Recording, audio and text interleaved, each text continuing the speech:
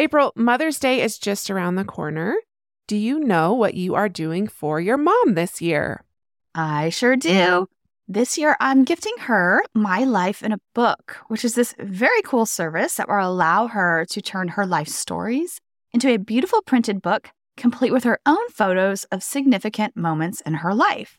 Yes, this is so amazing. And Dress listeners, here is how it works. So once a week, mylifeinabook.com will send your mom a question via email. And these can be pre-written questions about her life or any custom questions that you wish to ask. And then your mom can either type her response or she can use their voice to text feature.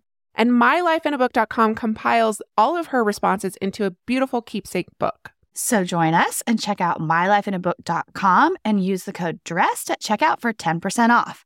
Create an unforgettable gift for your mom this Mother's Day.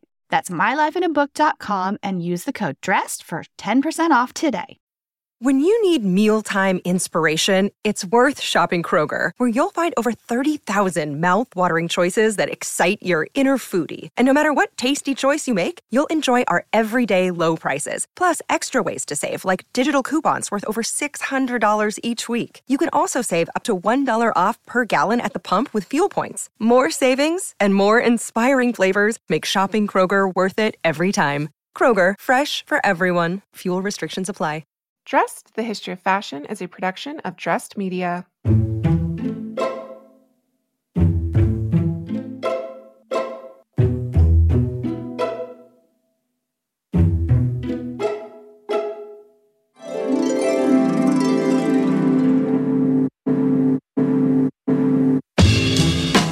With over 8 billion people in the world, we all have one thing in common.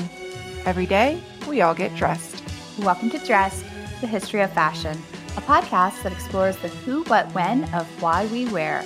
We are fashion historians and your hosts, April Callahan and Cassidy Zachary. Welcome, Dress listeners, to part 3 and the conclusion of our series on the fashion history of Barbie, who we have clearly established at this point is so much more than just a plastic child's toy. And actually, so much more than the originally promised 2 episodes, April. Why am I not surprised? Just saying.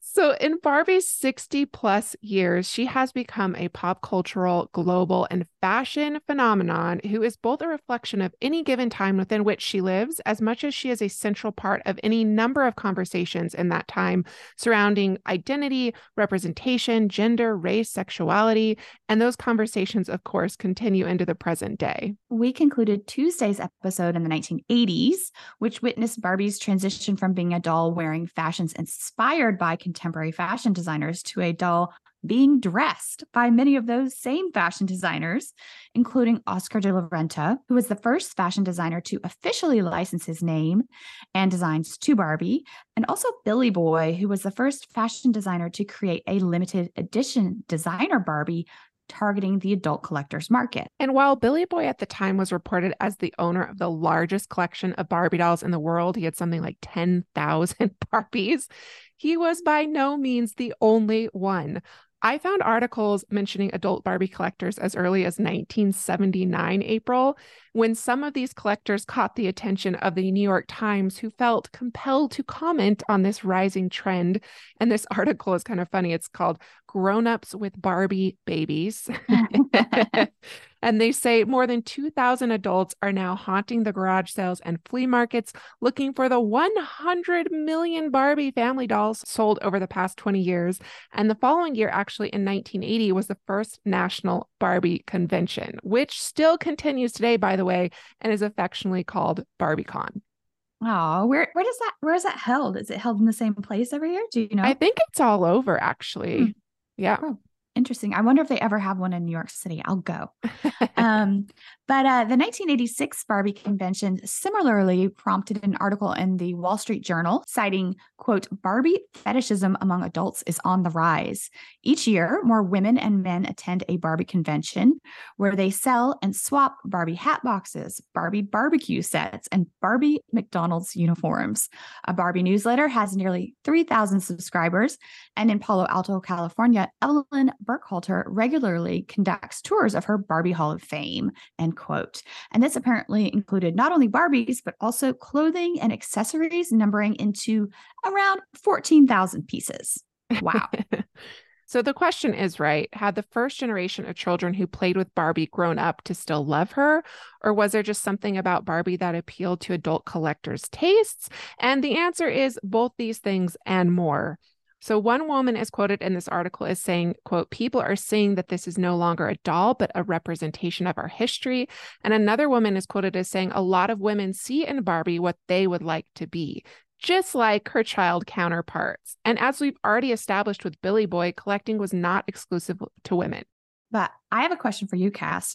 We've also established how millions of Barbies had been produced at this point, and collecting, as we know, prizes rarity and speciality. So, what exactly were these Barbie collectors collecting? So this is a great question, and one addressed in this same 1979 article, which cites collectors as hunting for flaws in dolls. And you actually see this with other collecting hobbies as well. Like my husband collects baseball cards, and like the ones with flaws are highly prized for some reason because it's these flaws or accidents or oddities in Barbie's production that makes her unique, right?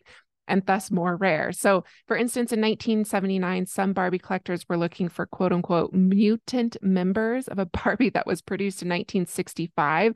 She had side parted, shoulder length, flip style hair. And other highly prized collector's items that I read about include everything from, of course, the original number one 1959 Barbie in her original box to a small Barbie compact April, to a suitcase for Ken that one collector had been trying to track down for 10 years. So at this time, adult collectors are looking for Barbie, but Barbie, and by Barbie, I mean Mattel, was not really yet looking for them, or at them, I should say, as a viable market. But that would all change in the 1990s. Despite Billy Boy demonstrating the appeal of adult-geared limited edition Barbies in 1985, Mattel left the adult collectors market otherwise entirely untapped for 5 years, when in 1990, they hired Bob Mackie to create a limited edition gold Barbie who wore a gown of 5,000 hand-sewn sequins and sold for what would be about $300 today. So that's a chunk of change for a doll. The Bob Mackie gold Barbie represents the beginning of a 30-plus year relationship between Mackie and Barbie, for which Mackie created 47 different dolls, all embodying his signature blend of high fantasy and high glam that he so famously deployed on all of his star clientele. And you know that there is a Bob Mackie Share Barbie cast, right? Yeah. Multiple Share Bob Mackie Barbies, actually. In fact, the Share Bob Mackie Barbie was only the first of what would be several Barbie dolls based on Mackie's clients. This includes dolls based on Carol Burnett and also Diana Ross. And Mattel finally created a separate collector's division in 1992, and the honor of designing the inaugural collection of this new division was given to the fashion designer Barbie actually had the longest standing relationship with at this point, and that was, of course, Carol Spencer, who we've mentioned multiple times on the podcast at this point. Carol first joined the in-house Barbie fashion design team in 1963, as you probably remember. So this is almost 30 years later, and she was still there. And not only was she the Barbie design team's most senior member at this point, she'd also been pitching the idea of a collector's division to her bosses since 1990. And this is because this is the year she attended her first Barbie convention and saw firsthand that there was a huge market for high-quality limited edition Barbie dolls. For the premier doll in the collector's line, Carol says she knew she had to go ultra glamorous, and the result was Benefit Ball Barbie, who debuted in 1992 with a fabulous curly red updo and a one-shouldered sapphire and gold floor-length gown. And not only was Benefit Ball Barbie the first of this new line of collector dolls, she also featured Carol's name on the back of the box, making Benefit Ball Barbie the first Barbie to feature the name of an in-house Barbie design team member. Not as big or as bold as Billy Boy's a decade prior, but it was a step forward in bringing well-deserved attention to the designers who had long worked behind the scenes to create Barbie fashions at Mattel. Benefit Ball Barbie, try saying that 6 times fast. Benefit Ball Barbie sold so well that Carol went on a signing tour across the US, another first in Barbie history, and something that Carol actually organized and promoted herself because apparently Mattel executives were a bit skeptical about this. This was entirely new for them. Would people even care about this aspect of Barbie? But they did not remain skeptical for Long Dress listeners because this signing tour was a huge success. And Carol describes lines going out the door and even being mobbed by her adoring fans. Yes. And I can attest to this because when she spoke at FIT and was signing books, it was the same case. That's amazing. In 1994, Carol was asked to design a limited edition Barbie celebrating the doll's 35th anniversary. The result was the gold Jubilee Barbie, who wore a metallic gold brocade jacket over a gold hand-beaded gown with pearl accents. And Carol says the doll was the most expensive ever produced for public sale, but we couldn't find exactly how much she sold for. But more importantly, this represents the first time a designer's signature was not just on the box itself, on the doll herself. Yeah, and I just want to say, I don't know how much Gold Jubilee Barbie sold for, but I do know that one of the most expensive Barbie dolls ever sold was at auction, and it sold for $300,000. Yeah. But that's secondary market. I guess I would be curious about like what was the most expensive Barbie doll with its original retail price tag? Yes, that's a good question. So Carol says of this significant moment of actually having her signature on the doll itself that, quote, this felt like a cultural shift within Mattel, an affirmation of an individual designer's contribution to Barbie's success. And Carol really set a precedent here for the visibility of Barbie's in-house design team that continues into the present day. And we have access to many of these designers, actually, thanks to their social media accounts, where they often share insights into their work and process. And they all attend BarbieCon, by the way, and Carol really paved the way for that. And it must be said that Carol's contributions to Barbie in the 1990s do not exist only in the exclusive world of luxury limited edition collector dolls. She happens to be the person responsible for the best-selling Barbie of all time, marketed not to adults, but to her original and core audience of children. And of course, we are talking about Totally Hair Barbie. Yes. Carol came up with this concept for the doll, whose basically her standout feature was her nearly floor-length crimped hair. And equally of note, of course, is her pattern mini dress. And Carol says, I wanted Barbie's clothes to exude the same sense of fun that her kicky crimped locks would. So I decided to model them on the work of Emilio Pucci, the Italian designer renowned for vibrant graphic prints. And she created this prototype, which is so cool, for this custom print by gluing different graphic shapes onto a mini dress she created. So really a hands-on designer in so many ways. And then this pattern was then adapted into the now iconic pink, lime green, and blue pattern of the dress that caused a sensation. From 1992 to 1995, more than 10 million Totally Hair Barbies were sold, April. And I can say that I actually was one of those happy customers. I still very much remember how her hair feels and actually even how she smells. I missed that one. Those years I was in both high school and college. So there's that. Also a huge moneymaker for Mattel, their adult collectors division, which proved to be the fastest growing part of Mattel's business. In 1995, a New York Times article reported that where in 1993, the collectors division was doing around $35 million in annual sales. 2 years later, by 1995, that number was over $180 million. Talk about growth. Mattel had even begun directly trying to convert people to collectors by putting ads in places like Parenting Magazine that played up the Barbie nostalgia factor. A 1996 ad in Parenting Magazine said, over the course of your childhood, you changed your clothes about 1 million times. Introducing Barbie collectibles because you're never too old for Barbie. This collection included recreations of Barbie classic designs, such as Solo and the Spotlight Barbie from 1960. It also included fantastical creations from Bob Mackie, such as his Goddess of the Sun Barbie. And then there was actually something we haven't really seen before in the context of Barbie, and that was fashion historical references in a medieval Barbie and a Rapunzel Barbie. And these dolls actually came to us thanks to Mattel's Great Era series, which was introduced into the Barbie Collectors Division in 1993 and was intended as a celebration of fashion history's greatest moments and figures, which of course we love. Yes. And in her book, Carol talks about how for the fourth division of the collection, she presented the idea of doing a Marie Antoinette Barbie, which when I first read this, I got very excited about and thought that I needed to have it. But apparently that's not going to be a possibility because the idea was dismissed by Mattel executives who found Marie Antoinette and the period she lived in as being inappropriate, with one executive asking, why would we produce a doll in an era that's all about beheadings? So what did they do instead, Cass? You know where this is going. They went ahead.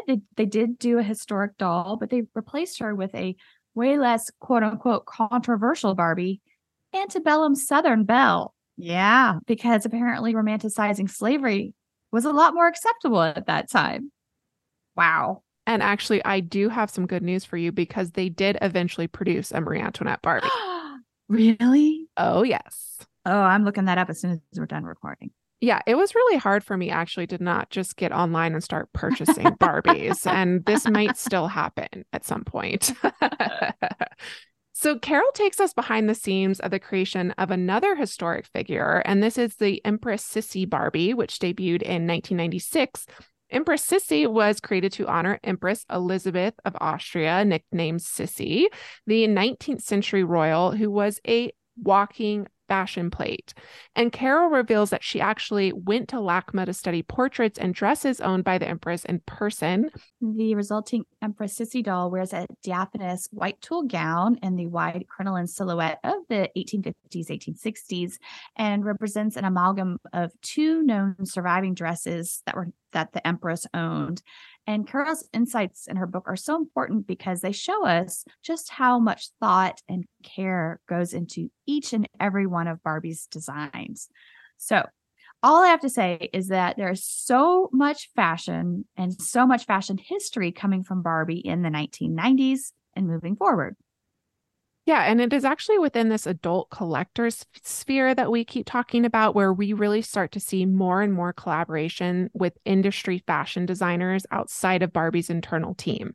And let me just tell you, dress listeners, there have been a lot of designer collaborations over the year, many of which, but not all, we will start to recount for you now.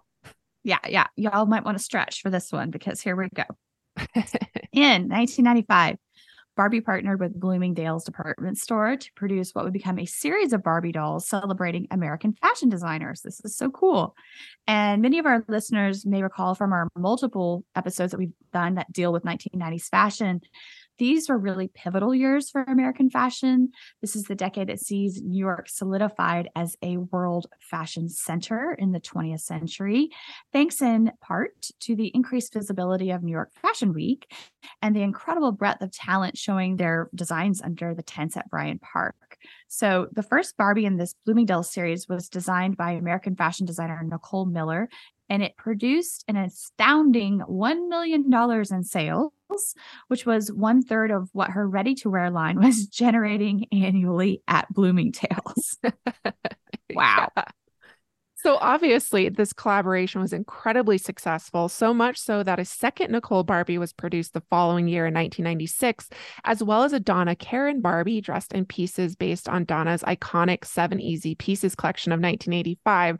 Again, one of those Barbies where I'm like, I should probably try to own this because this has to be one of my favorite designer Barbies. She's so chic. She has this like oversized black beret. She has a black bodysuit with a black wrap skirt. And then she has this giant red cashmere blanket shawl. And this, of course, this looks completed with gold jewelry, this black fake crocodile belt and bag. And then, of course, you have a tiny, tiny Bloomingdale's big brown bag. Yes, just a reminder that you should shop at Bloomingdale's. This same year, we have Barbies from both Ralph Lauren and Calvin Klein. The latter is wearing a matching denim jacket and miniskirt ensemble with a t-shirt emblazoned with a CK emblem, the logo. In fact, there are no less than 9 Calvin Klein logos on the doll, which is hilarious. 4 are spelled out, and 4 of them are kind of like logo or initials. And of particular note is the fact that CK is emblazoned at the top of the waistband of Barbie's black cotton underwear, which are peeking out above her skirt. Because we all know what happened in the 1990s with those low-slung jeans and low-slung waistlines, right? Your underwear were forever peeking out the top. So, also interesting in this Barbie is we're seeing designer denim and fashion branding kind of in tandem with each other. And these were such big parts of fashion in the 1990s. And then finally they made their way to Barbie. Oh, and apparently the Barbie had highlighted hair, and her hair highlights were meant to be a tribute to Kate Moss, who is, of course, one of the top models of the era. Yes. And in a New York Times article on the doll, because she needed to have her own article, right? Calvin Klein was interviewed and he made it clear that, quote, the doll was not part of an expansion plan aimed at label conscious third graders. But we know, April, that this would come later. So Calvin apparently agreed to do the partnership because, quote unquote, Bloomingdale's asked, but also because Bloomingdale's was going to donate some of the proceeds to the Pediatrics AIDS Foundation. Of course, AIDS being another unfortunate reality of 1990s fashion and the world at large. And it was not the only fashion fundraiser of its kind to benefit that specific organization. That same year, designers, including Isaac Mizrahi, Michael Kors, and Carolina Herrera, teamed up with Warner Brothers Studios to create custom designs for one of the studio's most beloved children's characters, Bugs Bunny, with Warner Brothers making donations to the foundations in those specific designers' names. The Pediatrics AIDS Foundation was founded by a woman by the name of Elizabeth Glazer, who contracted the disease in the 1980s through a blood infusion and unknowingly passed it on to both of her children. Throughout the decade, she became an outspoken child's advocate, AIDS activist, and critic of the Reagan administration's abhorrent response to the pandemic that was sweeping the nation. And sadly, Elizabeth died from the disease in 1994, along with millions of others during those tumultuous years, including, as I've said multiple times, I think on the podcast, my Uncle Jay, who was just 32 years old when he passed away of AIDS in 1987. Yeah, it's so sad. He was such a talented artist, too. Yes. So AIDS swept through the fashion industry and the art world as well. And it must be said that at first, really, fashion turned its back in a lot of ways on its gay creatives. AIDS had been so quickly stigmatized as a quote unquote gay disease, and so little was known about it that many people chose fear and denial over compassion. But in the 1990s, the industry would join forces to rally around and support the queer community. And you see numerous fundraising events like Suzanne Bartsch Love Balls, which began in 1989, and also the Council of Fashion Designers of America's 7th on Sale, which started in 1990. And this was created after an unconscionable number of fashion's brightest stars had died of AIDS. As the CFDA tells us in a 2022 article, back in the 1980s, AIDS generated at least as much dread and anti-science hysteria as corona, which I guess in 2022 we were calling COVID, as much as COVID has done in the past 2 years. It was a then untreatable illness and a fatal one, for fashion despair was compounded by widespread homophobia. A horrible TikTok of death took hold, end quote. And some of these names are more familiar to us today than others, which I am sure is in part due to their untimely deaths and the subsequent loss of their legacy. So, dress listeners, if you hear a name that you don't recognize, maybe do a little bit of research. These people need to be brought back into the light and into fashion history in a more significant way. So, the first high-profile fashion-related death was in 1985. With the loss of fashion designer Chester Weinberg, who at this time was a household name. And this was followed by Perry Ellis in 1986, Willie Smith in 1987, menswear designer Lee Wright, and then an up-and-coming women's wear designer by the name of Isaiah Rankin in 1980. And then in 1990, we've talked about this on the show, we have the death of first Patrick Kelly and then Halston. And the article continues, that I was just mentioning, that, quote, it was to say the least a scary time, but raw fear gave way to empathy and courage. Also add to that list people like the illustrator Antonio Lopez and the jewelry designer Tina Chow. So there were so many luminaries of the art and fashion world lost at that time. And this actually does include someone, well, not necessarily part of the fashion world per se, but someone who was very near and dear to the Barbie universe, and that is Ken. And obviously, I'm not referring to the doll here, but rather the person after whom his creator, Ruth Handler, named the doll, her son, Kenneth, who was, by all accounts, a gay man, even though he was married and did have children. And this was not a terribly uncommon story in history. No, it's not. And, this really makes the release of Mattel's gay Ken doll the year prior all the more significant, or is the word poignant? I'm not entirely sure. And I actually want to thank Diane from our recent Dressed Fashion History Tour of Paris for directing me to gay Ken because I had no idea. And to be fair, he wasn't marketed as gay Ken. He was marketed as earring magic Ken, and he certainly wasn't based on the real Ken, Kenneth Handler, whose sexuality was not known at this time. But for the millions of gay men who reportedly purchased earring magic Ken, there was no mistaking a kindred spirit, and we have his wardrobe to thank for it. And maybe a little help from out and proud journalist Dan Savage, who declared in the title of his 1993 article on the topic, Ken comes out. Barbie's boyfriend sports a cock ring. And more on that after a brief sponsor break.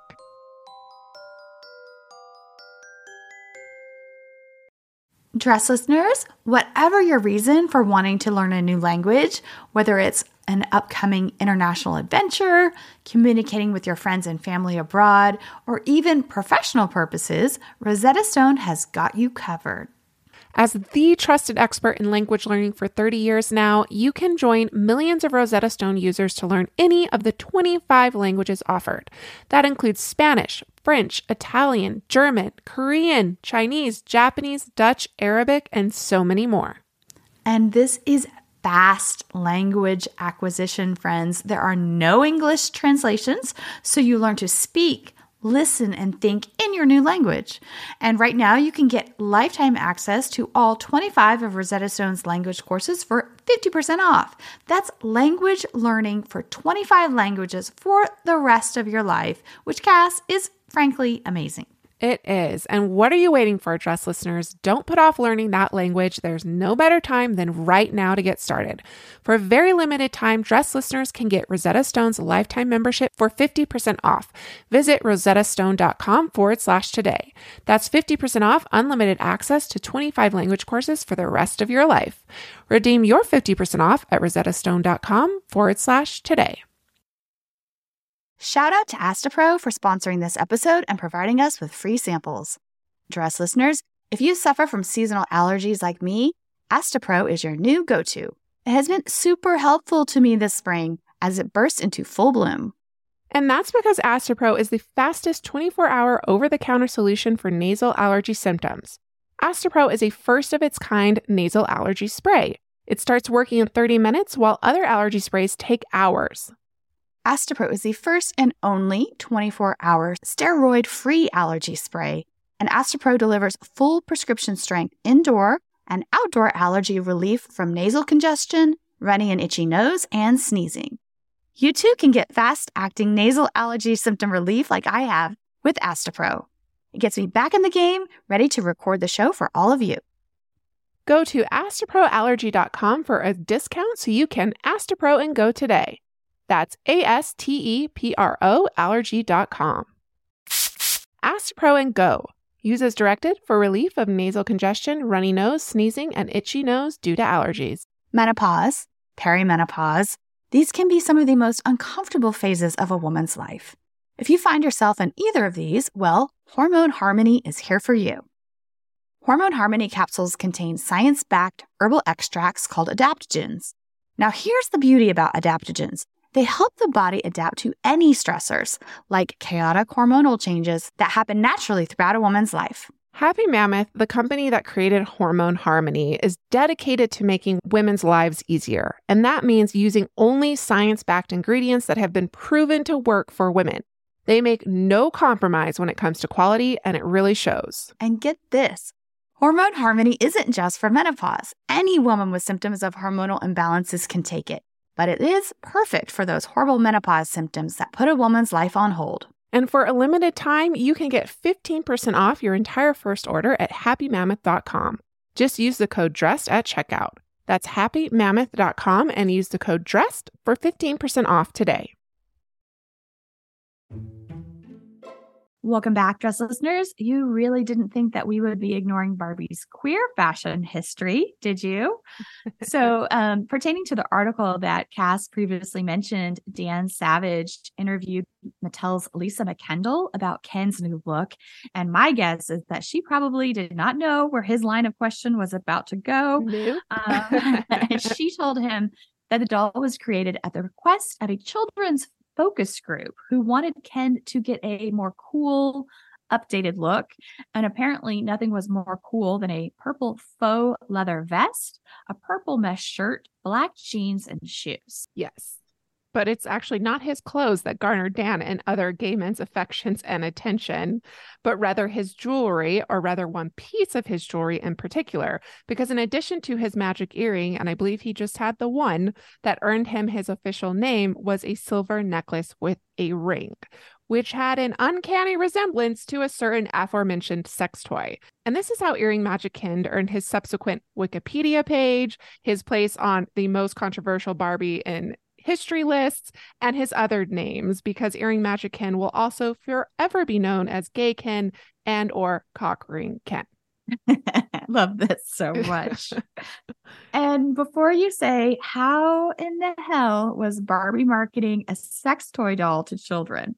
The answer is they weren't, at least not intentionally. So Mattel's spokeswoman, Lisa McKendall, rightfully balked at Savage's questions that somehow this was intentional. She said, quote, absolutely not. It's a necklace.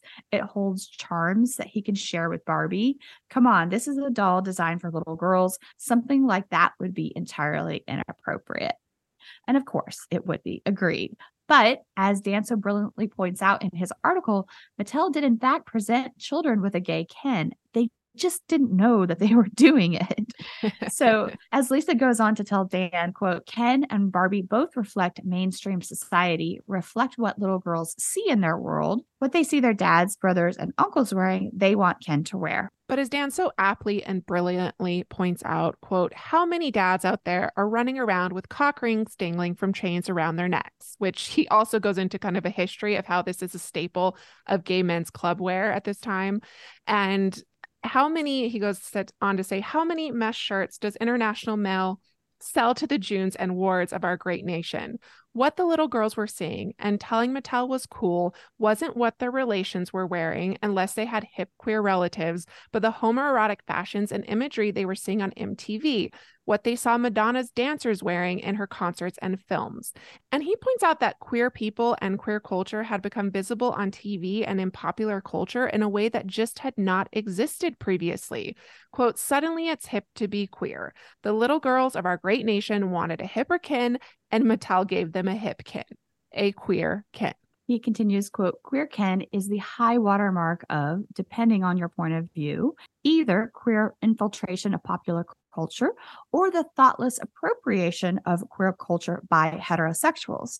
Queer imagery has so permeated our culture that from rock stars, think about Axl Rose here and his leather chaps, to toy designers, mainstream America isn't even aware when it's adopting queer fashions and mores, or when it's putting cock rings, even little plastic ones, into the hands of little girls. So let that sink in, right? Yes. And I mean, obviously, this is a tale as old as time, right? But this article actually blew my mind because Dan is absolutely right. And as he points out, this is not unique to Ken by any means. Queer culture, especially fashion and beauty culture, has been appropriated time and time again historically, intentionally or not.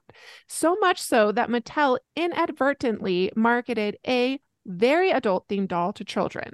The doll, of course, was pulled from shelves after 6 months, but not before reportedly millions of dolls were purchased by an unintentionally targeted and unexpected customer base, and it's actually rumored to be the best best-selling Barbie of all time. Not that Mattel is ever going to tell us. But were gay men really an unexpected customer base? Let's be honest. Well, Earring Magic Ken might have become an accidental gay icon. Barbie has always been one.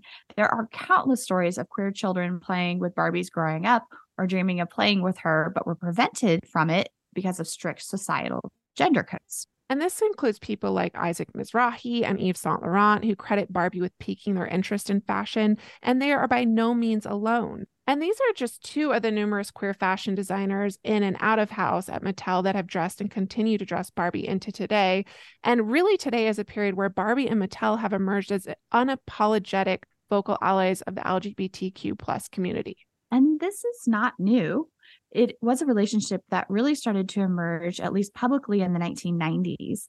In 1998 and 1999, limited edition Life Ball Barbie dolls were produced in collaboration with Vivienne Westwood and Christian Lacroix, respectively, to benefit the Life Ball Foundation, a foundation that funded AIDS research. Other designers to do Life Ball Barbies included Valentino, who in 2005 created a Julia Roberts Barbie commemorating her 2001 Academy Award win. And of course, we all remember that unforgettable black and white Valentino gown that she wore that year. Similarly, Jason Wu created a Life Ball Barbie in 2009, and these dolls are covetable collector's items today, fetching thousands of dollars on the resale market. But most importantly, these collaborations supported AIDS research, something that is especially significant in light of the recent announcements of people actually being cured of AIDS. Cass, this is really inspiring. Oh, yeah, really inspiring and so incredible after so many, many decades, right? Mm-hmm. So, speaking of the numerous designers who have designed for Barbie, April, we have only begun to cover them, but we cannot move on from the 1990s without addressing some significant moments in Barbie fashion history. And trust listeners, you heard us singing the praises of Alexandra Sampson's recent 1997 Fashion Big Bang exhibition. And that also happened to be a big year for Barbie. So 1997 is a year that saw designer Barbies produced in collaboration with Anne Klein, Bill Blass, Vera Wang, and Byron Lars.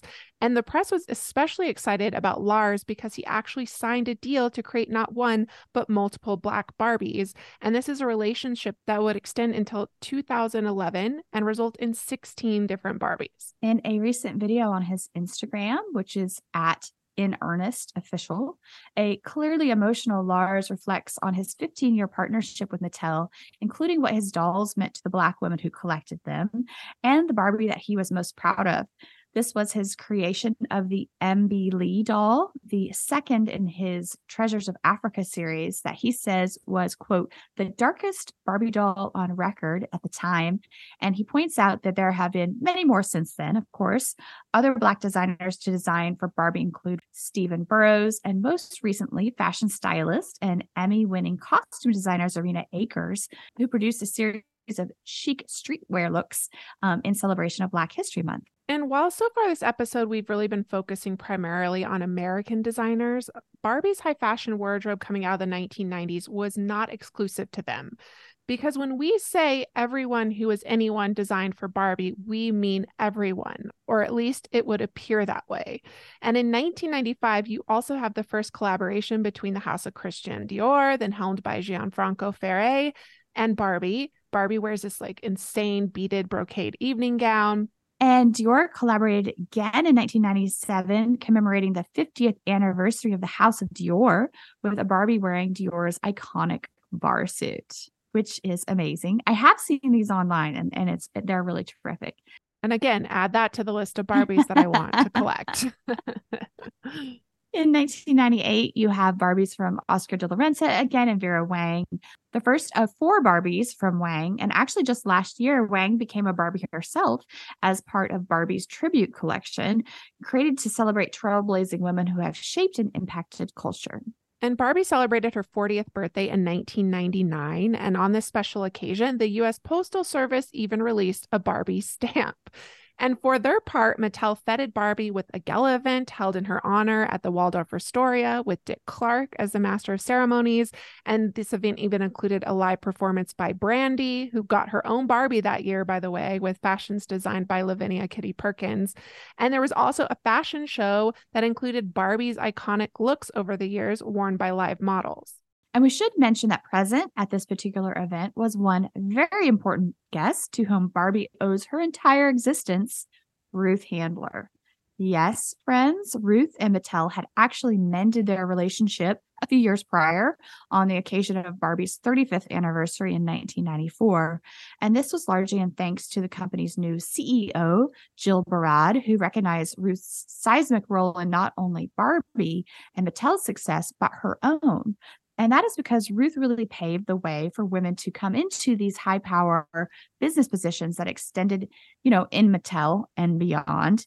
And we are so happy to learn Ruth and Mattel were able to mend their relationship before she passed away in 2002. A reminder of the mortality of the very real people central to the creation of an arguably immortal doll. So before heading into the new millennia, Barbie finally added the profession of fashion designer to her impressive resume in 1998. And this was the same year that the longest standing fashion designer of her clothes, Carol Spencer, retired after 35 years, 8 months, and 28 days. And in honor of her incredible contribution, Mattel presented Carol with a Barbie in her likeness. And it was an honor done for only one other woman before her, and that was Barbie's original fashion designer, Charlotte Johnson. The 1990s is also the period when Bill Greening, Kimberly Colmone, and Robert Best were hired into the in-house Barbie fashion design team.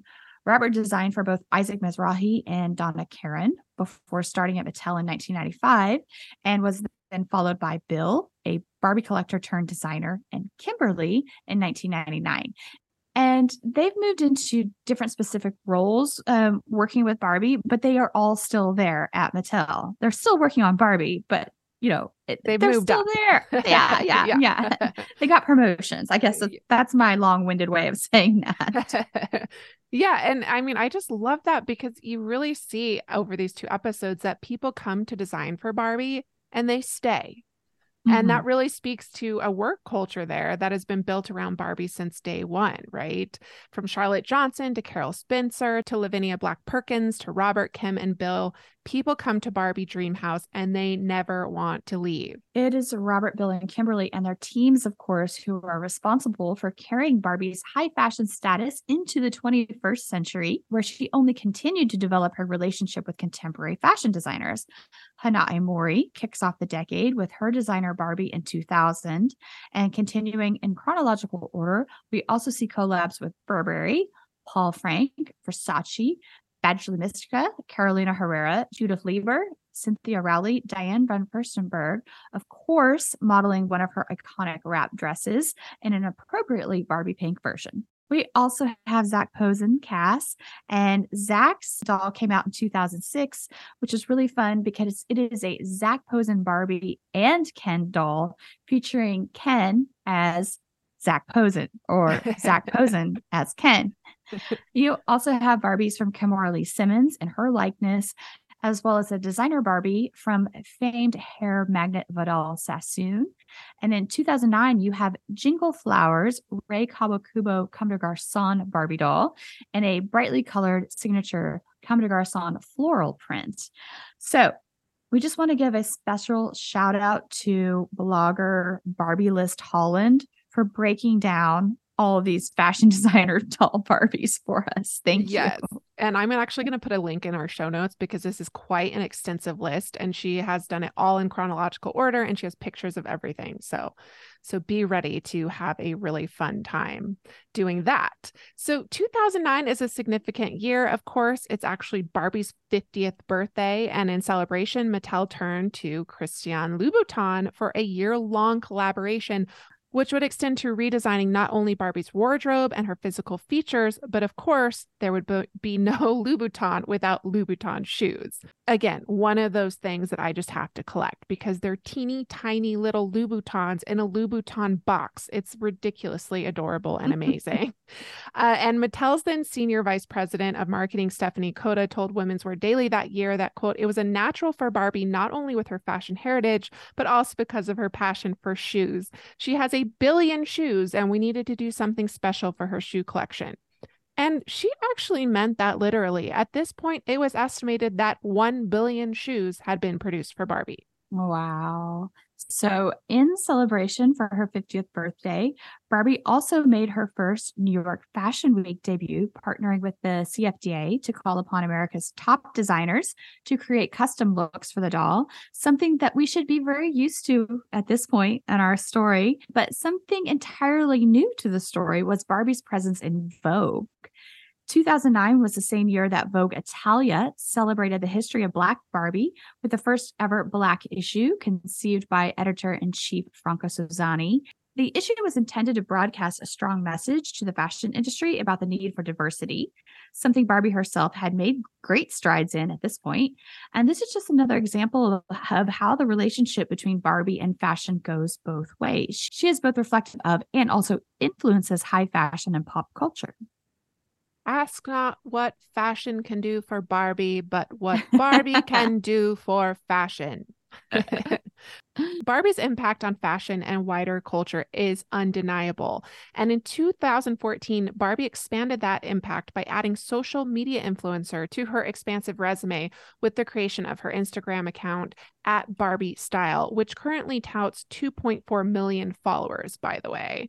This is also the year that she was on the cover of Sports Illustrated magazine swimsuit edition. Just saying. And the same year that Jeremy Scott dedicated his entire spring-summer collection for Moschino to Barbie, telling Vogue's Nicole Phelps backstage after the show, like every girl and gay boy, I loved Barbie. It's hard not to. She's practically perfect. And he goes on to say, her and I share the same things. We just want to bring joy to people.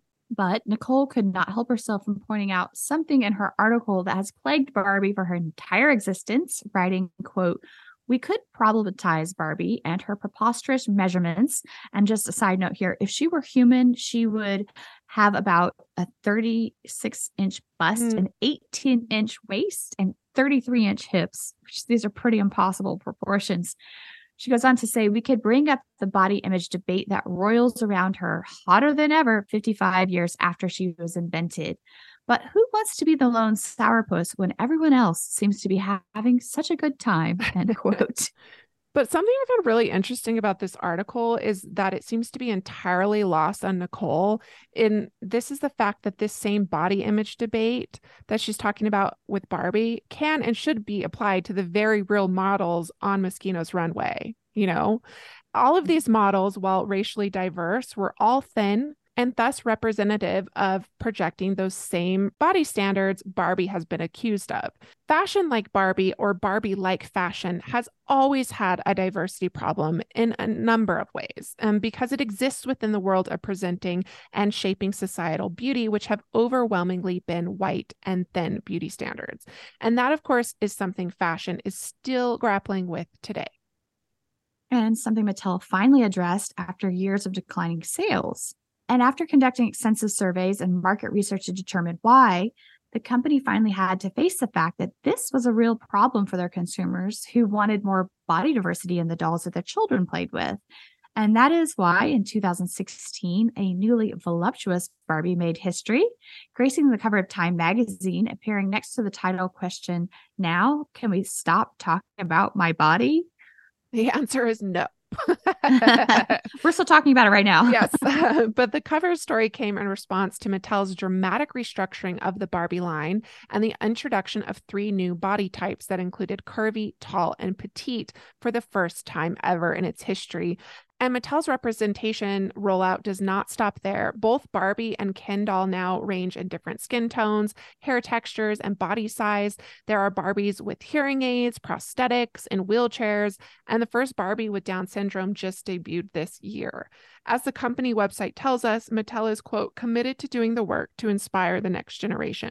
This commitment is reflected in Barbie's various collections for adults and children alike that celebrate extraordinary women historically and today, celebrity and non-celebrity alike, like the Barbie She Rose collections, the Dream Gap Project, and the Inspiring Women series, which features inspiring women throughout history and today, including everyone from pandemic nurses and doctors to culture makers and shakers like Jane Goodall, Maya Angelou, Naomi Osaka, and most recently, Chinese-American actress Anna May Wong, the groundbreaking female aviator Bessie Coleman, and especially of interest to us fashion history lovers, Black beauty magnet Madam C.J. Walker. And the Madam C.J. Walker doll was in collaboration with Walker's great-great-granddaughter. And this representation extends to the designers working with Barbie both in and outside of Mattel. For both her Barbies celebrating Chinese fashion and heritage, Chinese designer Guo Pei worked with Barbie in-house designer Joyce Chen, who herself has created numerous Lunar New Year Barbies and has said that I love that I can bring a part of my life and culture into Barbie to create more Asian representation. Similarly, Carlisle Nora, the lead designer for the Barbie Signature Collections line, who is Filipino-American, has also been front and center in bringing more diversity and representation to Barbie. He's designed over 100 Barbies, including the Mutya Barbie, who was inspired by his mother and their collective Philippine heritage because she's wearing the distinctive Philippine tierno silhouette. In a recent interview with the journal In the Heart Stories, Carlisle reflected on Barbie's evolving relationship with fashion and representation. He said, quote, Barbie has always reflected the times, and in the 9 years I've been designing for her, I've been honored to be part of that.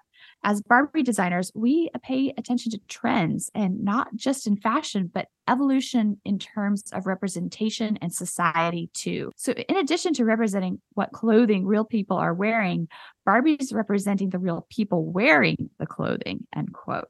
And he goes on to say, every doll that I design comes with this, the idea of diversity, idea of representation, and how can this doll make somebody feel seen and represented, all different types of people. And that is why plus-size model Ashley Graham has a Barbie. That is why groundbreaking trans actress Laverne Cox has a Barbie. I mean, the list really goes on. Representation in front of and behind the seams of Barbie is arguably now a cornerstone of the Barbie brand and something we should absolutely give them credit for. But Barbie is first and foremost a brand, and that comes with the good and the bad, especially when it comes to Barbie's carbon footprint. I mean, as we've established on the show, billions upon billions of Barbies and Barbie accessories have been produced at this point, and they show no sign of stopping. Especially after this movie. Yeah. And just like in fashion, we all know the ethics or lack thereof of overseas manufacturing. So it must be said that Barbie Mattel has an answer for that. They do have a goal of 100% recycled, recyclable, or bio-based plastic materials in both their products and packaging by the year 2030. But that does not account for licensing. What about the millions, if not billions, of crap products created to hype the recent Barbie film, as I just referenced? They have also started doing partnerships with fast fashion brands like Zara. And you all, if you listen to this show, you already know how we feel about that. And that takes us right back to where we started this podcast Barbie series, right, April? And that is with our discussion about the Barbie paradox. How could one doll be so singularly important and equally problematic? And it is because, as we keep saying time and time again, Barbie is so much more than a child's toy. She transcended that category the very minute she was put out into the world in 1959, when she captured the imagination and fascination of not just the children she was initially marketed to, but their adult counterparts. And Barbie means so many different things to so many different people, and they are as varied as the billions of Barbie incarnations that exist themselves. And unlike a real-life breathing fashion icon, she can actually be all of these things. She can be a fashion icon and a doctor. She can at once be the object of a child's affections and validation for an adult like Ashley Graham, who never saw a Barbie who looked like her growing up, or for Laverne Cox, who was never allowed to play with one. Barbie has undeniably made an impact on the world, and the world has made an impact upon her. She has always been a reflection of the world in which she lives, but most importantly, the children and adults who have projected their dreams onto her. And this was the original intention of Barbie's creator, Ruth Handler, oh so many years ago. Yeah, and at the end of the day, I think what matters most, dress listeners, is what Barbie means to you.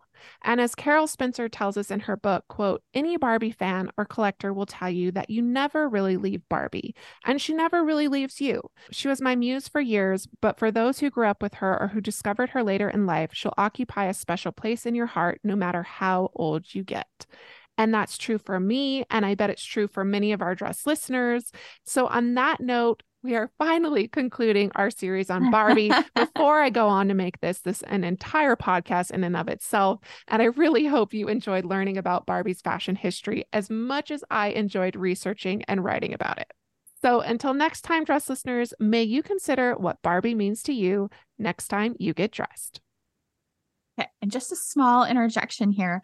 Does this now mean that I can go see the Barbie movie? Because I have literally been waiting until we were done with the Barbie series. I didn't want it to be influenced in any way or interject about the film, but I think I might go tomorrow morning if there's morning showings. Get out your pink jumpsuit, April. Dress listeners, as always, we love hearing from you. So if you would like to write to us, you can do so at hello@dressedhistory.com. You can also send us some DMs on our Instagram, which is @dressed_podcast. You will, of course, find accompanying images and reels for each week's episodes there. And if you want to find the ones specifically for our Barbie content, you can check out the hashtag dressed309, dressed310, or dressed311. So that's just hashtag dress and either the numbers 309, 310, 311. Those are the episode numbers. Also, if you love the show and don't like the ads, you can now subscribe to listen to the show ad-free. Check out our show notes or also our link tree on our Instagram, and there is a button there for just $3 a month. You can subscribe to our exclusive content, which is the ad-free version of Dressed. Thank you as always, and more Dressed coming your way on Tuesday.